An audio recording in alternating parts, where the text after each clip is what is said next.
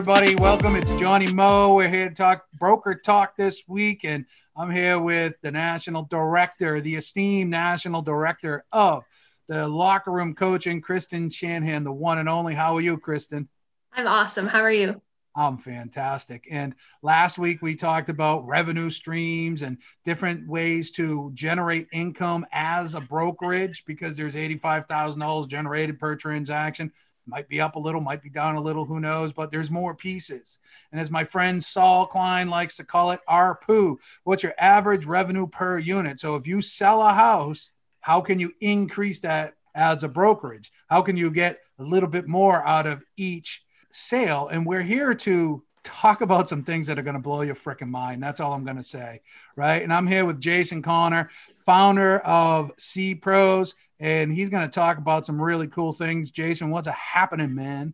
Hey, thanks for having us. Hi, Johnny. Hi, Kristen. Thanks for having me on. I'm super excited to talk about this. I listened last week, and I think this fits in right with what you guys were talking about, how to streamline additional revenue sources as brokerage owners. So I'm excited to talk about that. Well, yeah, man, because it's no secret. There's pressure. There's pressure. They're coming. They're gunning. You know, I know people have said, if you say you're going to stub your toe every single day, eventually you'll be right. Right. But it's coming. There is pressure. If you're denying that there's pressure on your SWOT analysis, you're not doing your SWOT analysis right. Right. So talk to us a little bit about C Pros. So I launched C Pros. I was a coach and had a couple hundred agents in my coaching program, and was in leadership in a couple of different brokerages in Philadelphia, where I'm based out of.